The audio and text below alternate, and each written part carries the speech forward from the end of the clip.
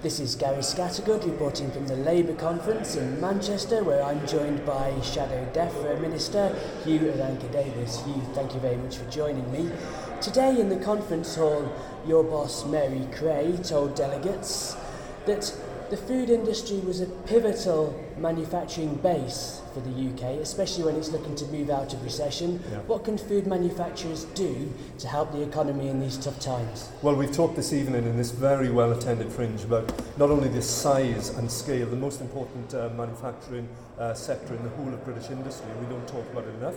We don't talk about careers within it. We don't talk about graduates coming into it at a high level to get good careers. But we also need to talk about how we deal with the big challenges that we know are in front of us of feeding a growing population, both in the UK but also globally. That means there are massive opportunities. And what we want to see is jobs created out of that. Jobs of all sorts, from production line, through science, through technology, right away up to the top in management. And we're confident it can be. It will continue, I think, to be the biggest manufacturing sector, but we want more people going into it and innovation within it as well. And that's been a big theme of today, both on the conference hall, but also here in this fringe with the NFU and with the Food and Drink Federation. And one of the other things that Mary Creagh said today was that she wanted the food industry to create the new green jobs that Britain needs. What exactly does she mean by green jobs? Well, for example, one of the exciting areas that we want the food and drink industry to do more in is what we do with waste, because we know in working at the moment as we do with a national organisation called FareShare, looking at what many people term food waste, what we term food surplus, food that can still be used, that shouldn't be going into landfill.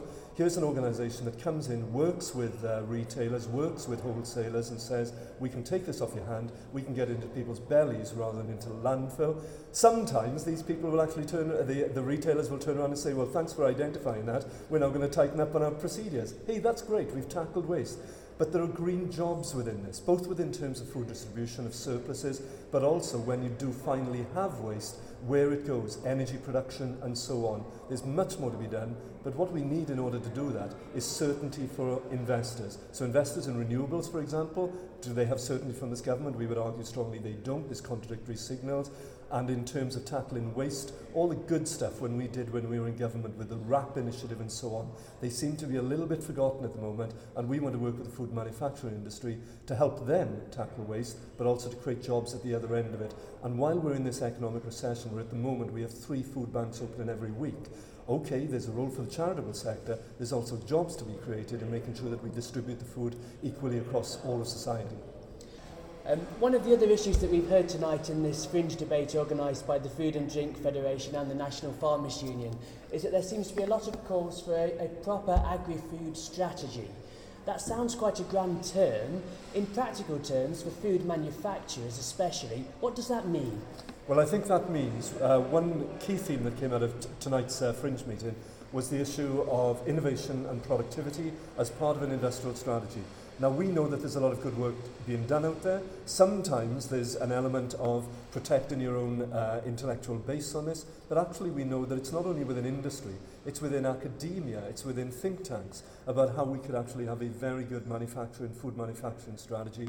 I think the government ought to be pulling that together and actually bringing the best minds together and saying, right, how do we collaborate as well as compete? Everybody will want the competitive edge, but actually I think there's enough knowledge out there now about how we refine our processes within the food manufacturing industry and also create more value within it as well, so we're a world leader. I think there's potential here, you see, within the UK, not only to increase our own food security through the way that we manufacture and process food, but also to supply areas of the world as well. We often talk about purely on a domestic basis.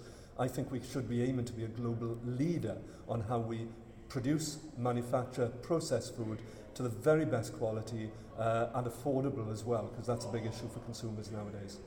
So with that in mind, in terms of research and development, are you actually calling for more government intervention and more government regulation to say that this is what companies should be doing and they should be doing it for the greater good, not for their profits? Government intervention, yes.